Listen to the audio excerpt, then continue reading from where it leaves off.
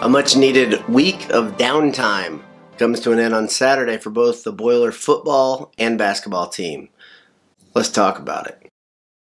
Today's QuickCast is brought to you by Martin Vintage. MartinVintage.com, where if you enter BOILED at checkout, you'll get 20% off. Mom, thanks for watching. As the basketball and football teams have taken a break, we're doing the same thing. There is a rumor, and I can tell you it's substantiated, that there might be a handsome hour coming your way by the end of the week. Stay tuned. Till then, you're going to have to watch this one on repeat and just kind of find all the delicious nuggets of information that are in here. I want to talk to you a little bit about the football and the basketball team, of course. First off, let's talk about basketball. Purdue had a resounding victory versus Chicago State. Didn't surprise anybody. That's a really, really, really bad Chicago State team. Purdue showed that they were much better.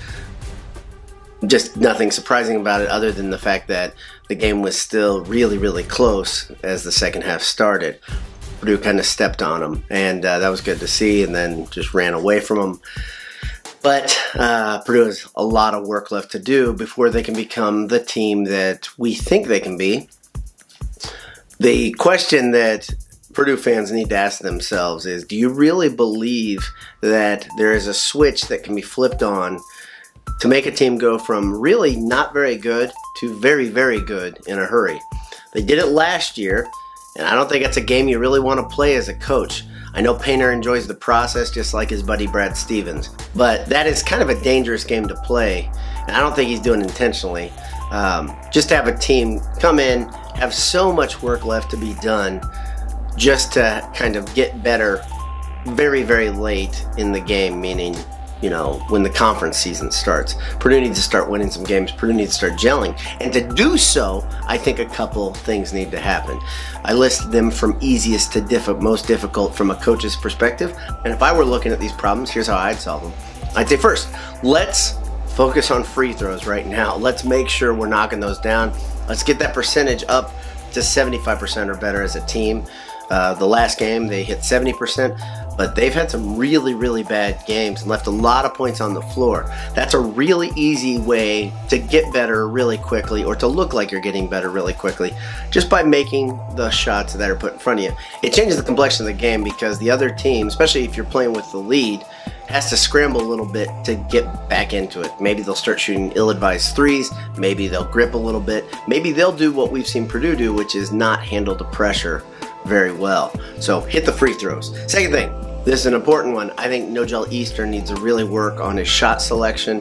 I think this is also pretty easy to fix because he's a veteran, because he's been around in Painter's system. He knows what he's doing.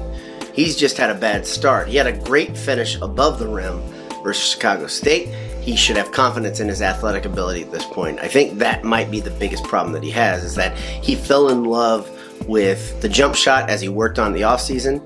And I think sometimes he doubts he can finish above the rim. I know he can use his strength in his body, and he has a lot of confidence in that. I just doubt sometimes he believes he can go and dunk on somebody because in his career he's had a couple where he's gone up and hasn't been quite high enough. But he's stronger than he used to be. You can tell.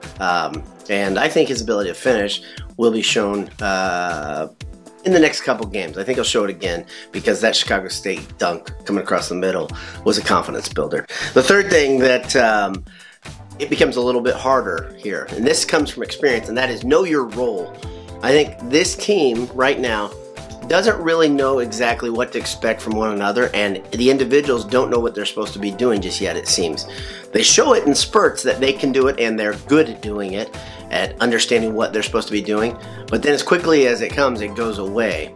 And I think that this team just needs to figure out who they are and who they are as a unit. And the next one, probably the hardest thing that this team needs to figure out to get really better, is a leader must rise. I've been talking about this for about 2 weeks, and I don't know whose team this is just yet. It might be Harms, it might be Eastern, it might be Hunter.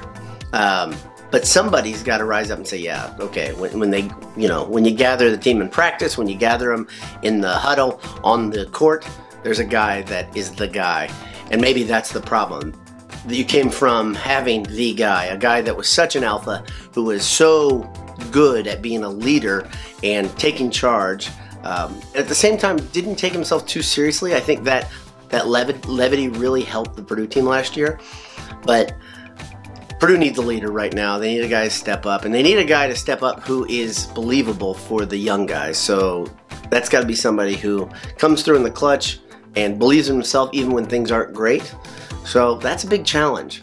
I think if Purdue can get some of these things together, I think they'll start to gel and become the team that you think they're going to be and that I think they're going to be. But it might be a while. And like I said, I think it's a dangerous thing to believe that it can just come on and they can become the team like they did last year. It can happen. I just think the likelihood, it's long. So let's see what happens here. It's fun to watch it unfold regardless. Next, I'd like to talk about football. And football is pretty simple for me this week. I've talked about Bulls being a possibility, and I still think Bulls a possibility. But Wisconsin may be the scariest team for me as a Purdue fan, just because of flashbacks to such bad games versus Wisconsin, whether at home or away. My biggest fear about this game is really injuries, of course. I mean, this has been something that's been a huge struggle for Purdue all season, and why wouldn't we think it's going to be something that's at the forefront again? Purdue hasn't gotten incredibly healthy, according to what I've read yet. It's not like a bunch of guys are coming back for the Wisconsin game.